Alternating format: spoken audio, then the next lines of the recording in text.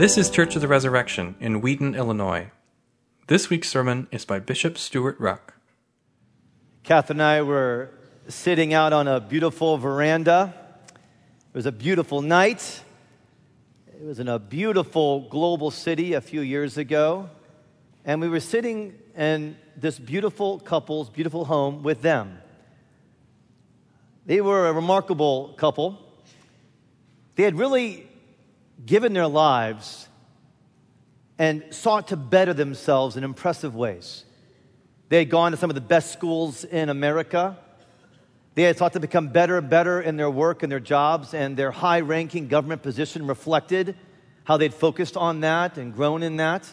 They were not arrogant or outlandish. Indeed, they were humble and yet urbane. They were engaging and yet sophisticated. They were clear about not having a serious walk with Jesus. And they were focused on not only bettering themselves, but they wanted to make other people's lives better.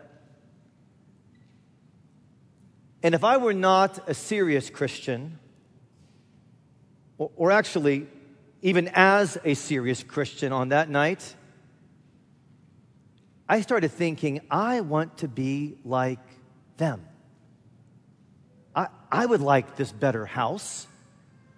I would like their better looks. I would like their better achievements. It was really enchanting to be with them.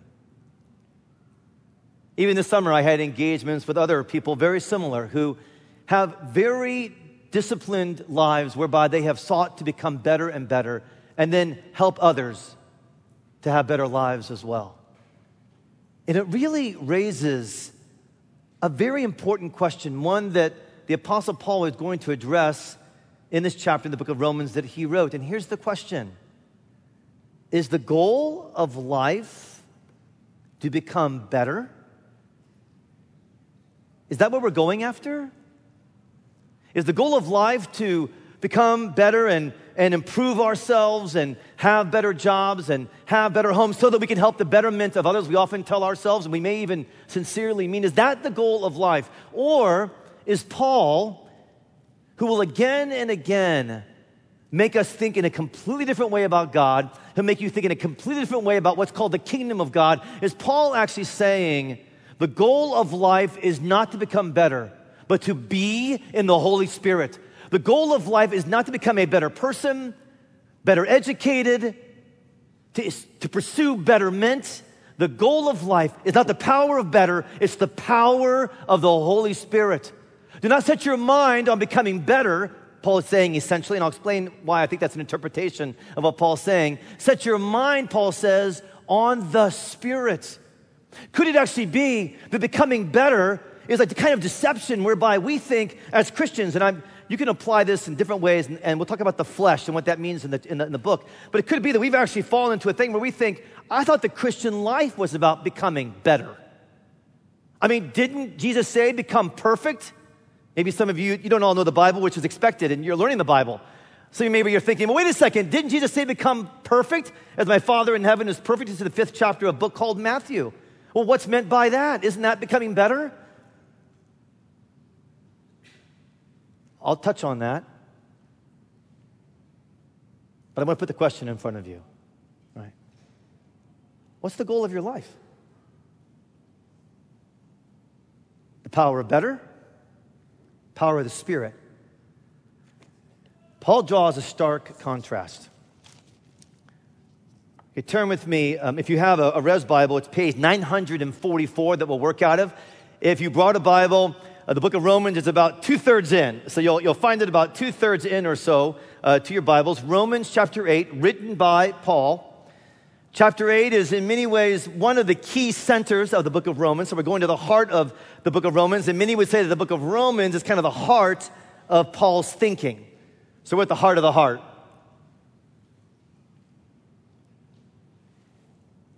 13 verses. I do not expect that as it was read this morning, you went, I totally get those verses. I got it. I don't expect that. They're really hard. It's hard work. So I'm going to break it down into two main sections, okay? So if you're an outline taker or a note taker, this might help. The power of better, verses 1 to 8. the power of the Holy Spirit, verses 9 to 13. Now, we're starting a series on the Holy Spirit. So I'm starting with Romans 8 very intentionally. We're going to get into areas that may have to do with more kind of spectacular ministries of the Holy Spirit. For example, we'll talk about prophecy. We'll teach on what that is. I'll teach on what that is. We'll talk about revival and how do you think biblically about revival and the Holy Spirit. But this is fundamental to who the Holy Spirit is, not just what he does, although it's also about what he does. This is fundamental to understand that the power of the Holy Spirit gives us the power to overcome the flesh, which is to say, the power of seeking a life only of becoming better. Okay, now, this is what preachers do, right? We set up things like this, all right? And that's what I'm doing. So let me be clear. I mean, becoming a better Christian is not a bad thing, all right? So the word better is not a bad word. What I'm trying to get after, and I'll get this in just a moment, is an application of what Paul means by the flesh, particularly for our crowd, our culture. As your pastor, I'm trying to speak specifically about how might you struggle with the reality of the flesh. Becoming a better Christian is a good thing, unless better is your means to become a better Christian.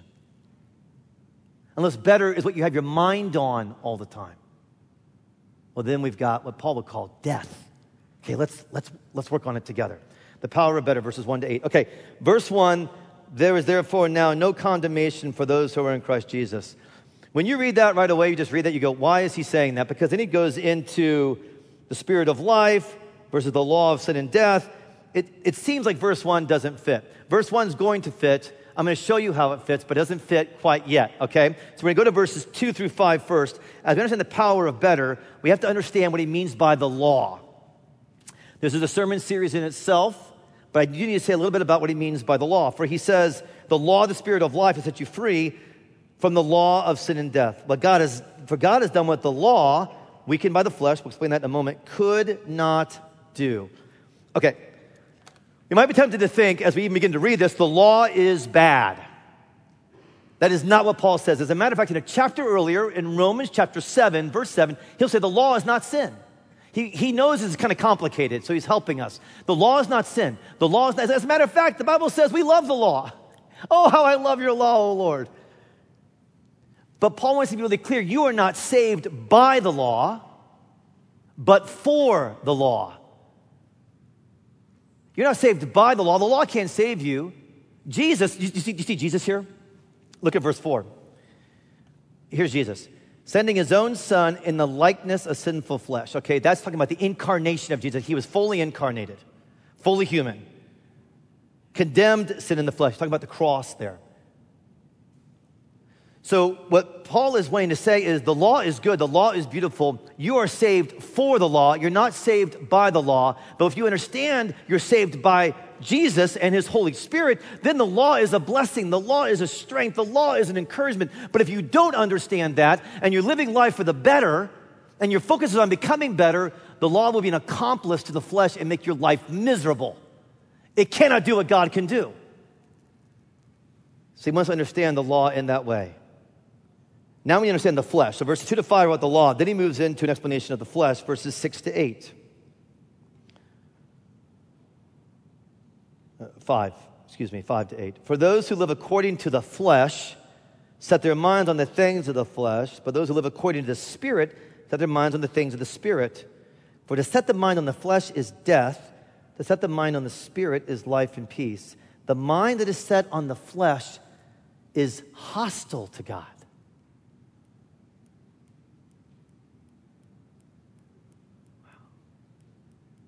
Okay, so we need to understand what the flesh is. Because it's hostile to God. We love God. We love the Father. He's always good. We don't want to be hostile to God. Indeed, the flesh cannot please God. Verse 8. Okay. First of all, understanding verse 1. What Paul's doing in 1 and 8, okay, so look at 1 and 8. This is important as you read your Bible, you understand this. You read a sentence like 1, you go, it doesn't fit. Well, actually, you need to read it because sometimes Paul will take an opening sentence and a concluding sentence in a section, and he'll relate those to each other, okay? So actually, 1 and 8 are related to each other. You tracking with me? This is really important to understand when you read your Bibles. So you got 1 and 8. So what we have is a contrast. there's no condemnation for those in Jesus, but those who are in the flesh, they're condemned. They can't see God. It's called a chiasm. That doesn't matter so much as you understand. Paul likes to do this with his writing. 1 and 8 are actually related to each other, and all the stuff in the middle will explain why that's so important. All right, now we look at the flesh. What is the flesh? It might be confusing if you've been around Res for a while because you've heard me say this, and I promise you, you'll hear me say it again. Matter matters. Oh, he just said it. He always says that. I always say it because the Bible always says it. The Bible says that primarily in the incarnation of Jesus, matter matters.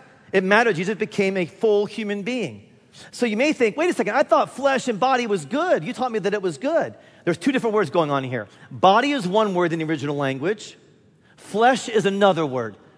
The word flesh almost always, not every single time, but almost always refers to being controlled by your sinful nature. Or as 16th century Christian thinker Martin Luther said, being curved in on yourself. So when you read flesh, it's being curved in on yourself. It's being controlled by yourself and not controlled by the Holy Spirit. Well, to be controlled by yourself is to say, I have to live a life that's better. Now, the flesh can also look like indulgent, sinful behavior. That can be living in the flesh too, and that may be often what we think of first. And that is part of it. There's ways to apply the reality of the flesh in different ways.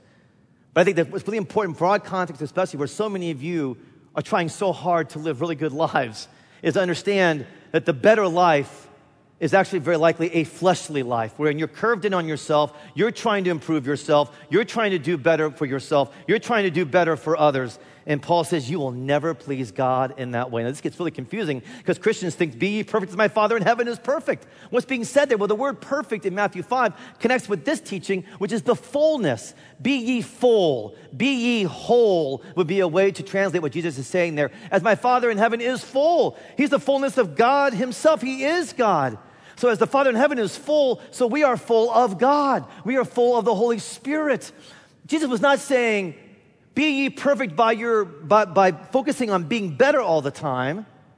Because he refers to, he doesn't say, be ye perfect as you're trying to be perfect. Be ye perfect as my Father who is full of God is whole and full. And we as Christians think, wait, I thought the Christian life was about always getting better. I thought that was the Christian life. That would be a cruel life. That would be a cruel life. And God is never cruel. He's never unjust. He's a Father. He loves you. He empowers you to live the life He cast a vision to live. It'd be cruel to say, be better, be better, be better. And yet if you try to be better, have you noticed? It doesn't work. It's futile. It's impossible just to get better. You might have a better season where you're like, I'm getting better. And then it gets really clear you're not better, and then you go from perfectionism into shame. I'll explain that in just a moment. So Paul is saying, don't get confused. Life is not about being better. It's not about getting better. The power of better is futile. As a matter of fact, it will create hostility to God. Okay, let me explain this a little bit more. It's a great illustration from Pastor Tim Keller out of New York City. This is how he puts it. Imagine you have a very good government. It's an excellent government.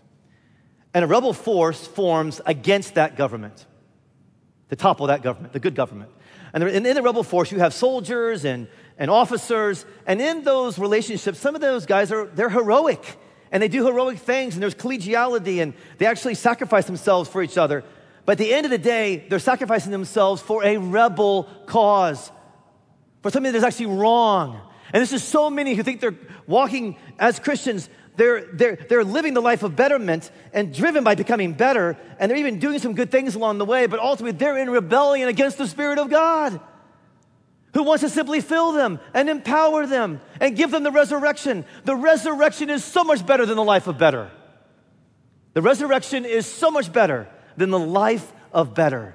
This is often how the reality of the flesh works itself out. Okay, what does this look like? What is the power of better often look like? It often starts for many of us with perfectionism. If you've got a struggle with perfectionism, it's very likely that you're being influenced by the power of better. That somehow you're thinking, my life's about always getting better, and so I'm scrutinizing my life constantly to see, was that better, was that better, was that better? Was that conversation with that person better? How am I being perceived in my social media world? Am I being perceived as better? I'm getting better. I just did better. No one noticed I got better. Now I'm mad that nobody noticed I got better because my life's about better. What happens in perfectionism is that for a while you may think you're actually accomplishing it. You're actually, because you think you're better than many people around you. You know that many of you think that way. You do. Right? Yeah. I want to see some nodding heads. Come on, let's get real. So some of you are going, I don't know, it's kind of working. I mean, I am better than a lot of people.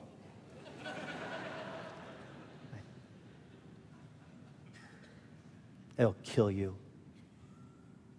It'll crush you. Perfectionism. Your Father in heaven would never want you to live that way, ever.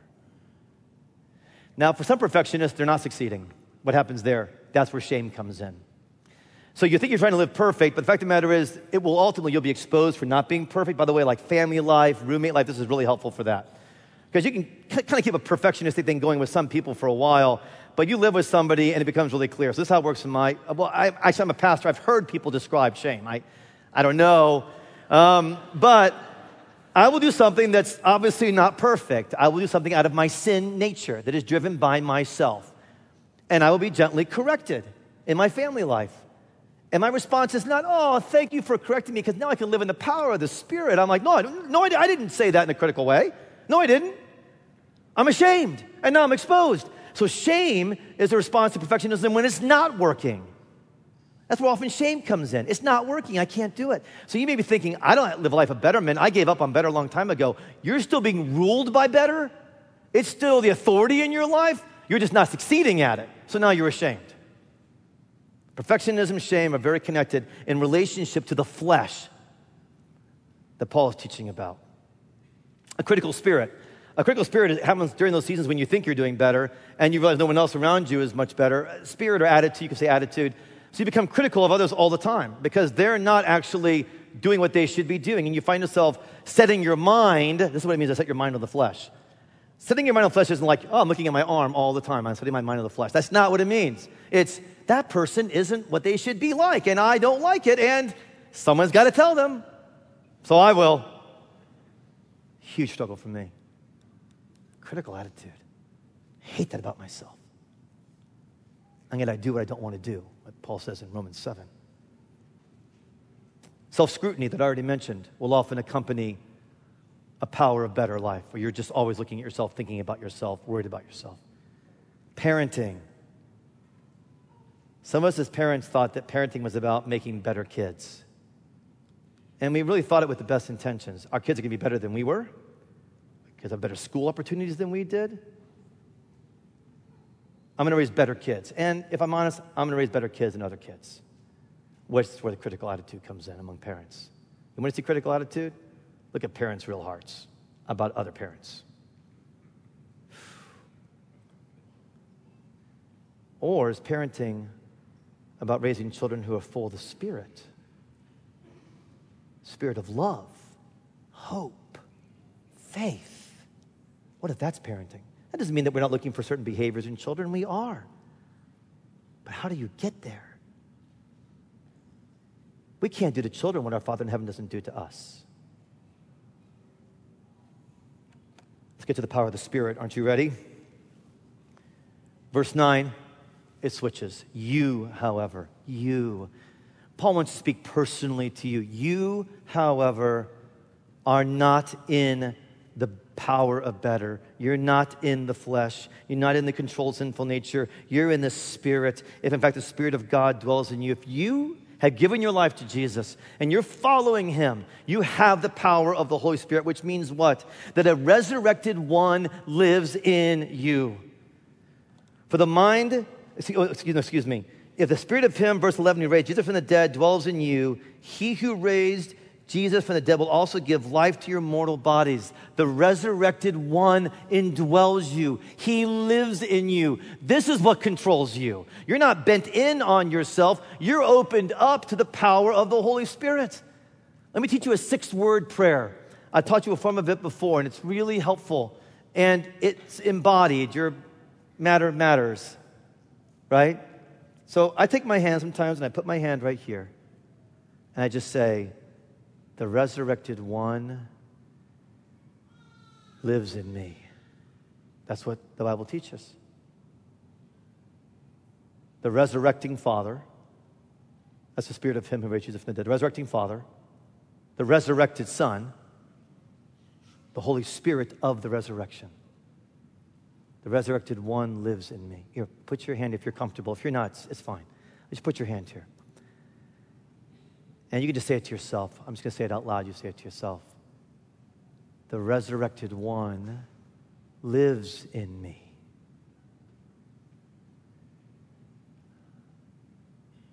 That's the goal of life.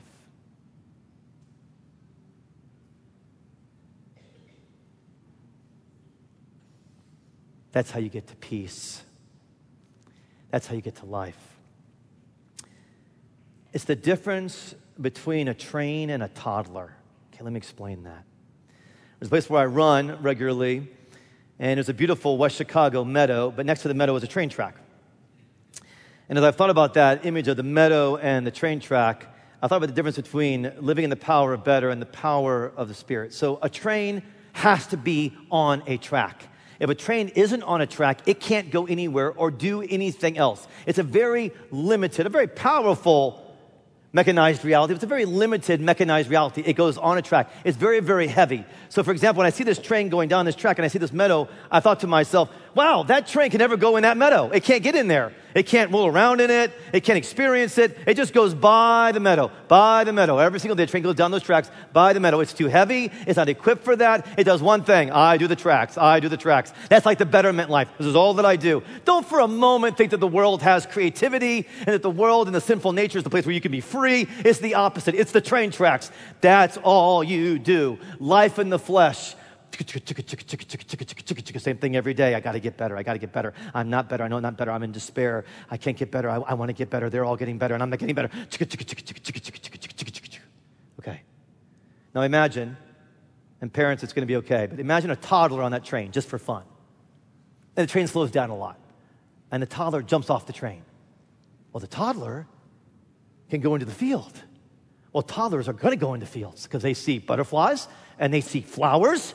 And so they're going to run into the fields. Woo-hoo-hoo! I'm in the field. This is an amazing field. I'm equipped to be in this field. I can pick up flowers. I can grab garter snakes that won't bite me. Don't worry, Mom or Dad.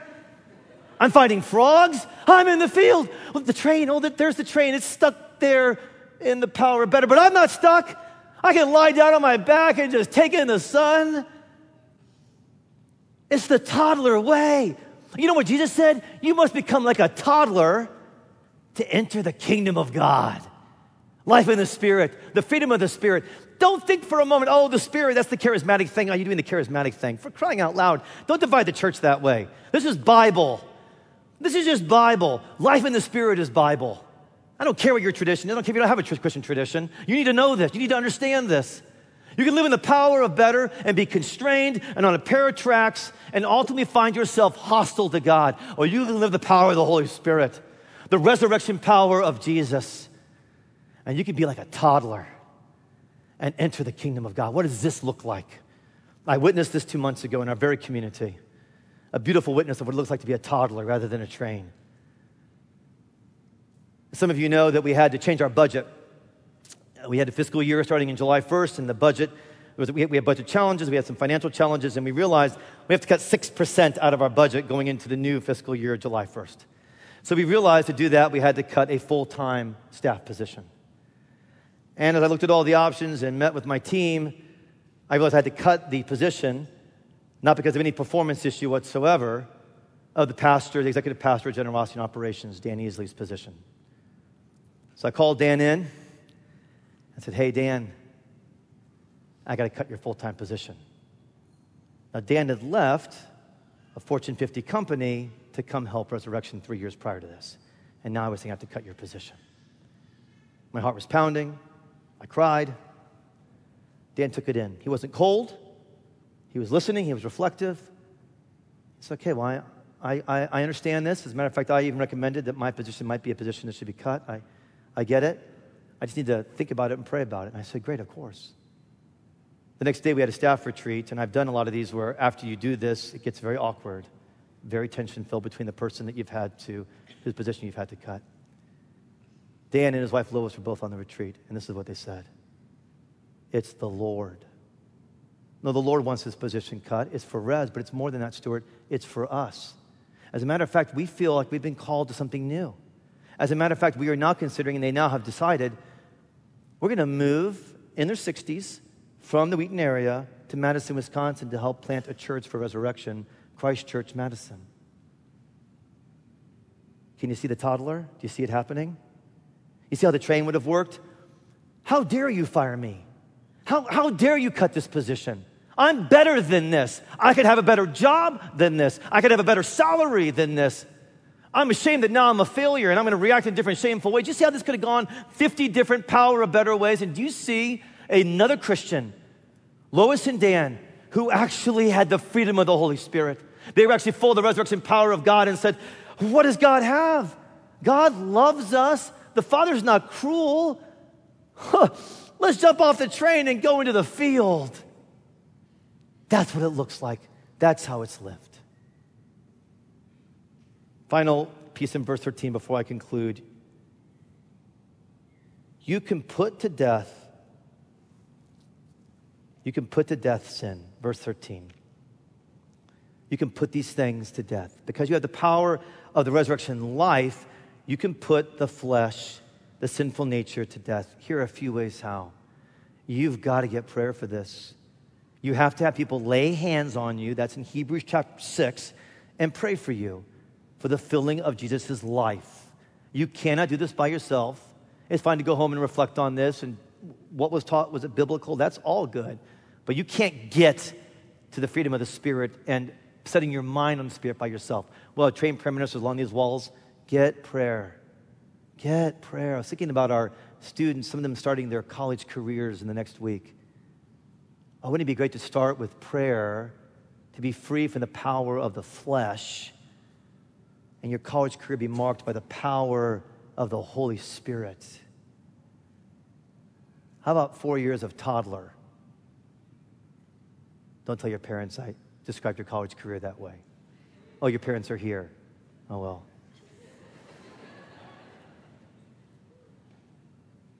Second, fast. This is the kind of ministry you need fasting. Fasting simply creates a human hunger or a habit hunger. You stop doing a habit. It creates a hunger to get you in touch with the hunger of God. That's all that fasting is about. It gets you in touch with the hunger that you have for God by not eating a certain food or foods, not doing a certain habit. I consider a 2-day fast out of hunger for the Holy Spirit. Hunger to see where you have been deceived by the power of better. Finally and simply, as you see there you've been deceived, as you see your perfectionism or your shame, your self-scrutiny, repent. Repent. And choose the way of the Holy Spirit.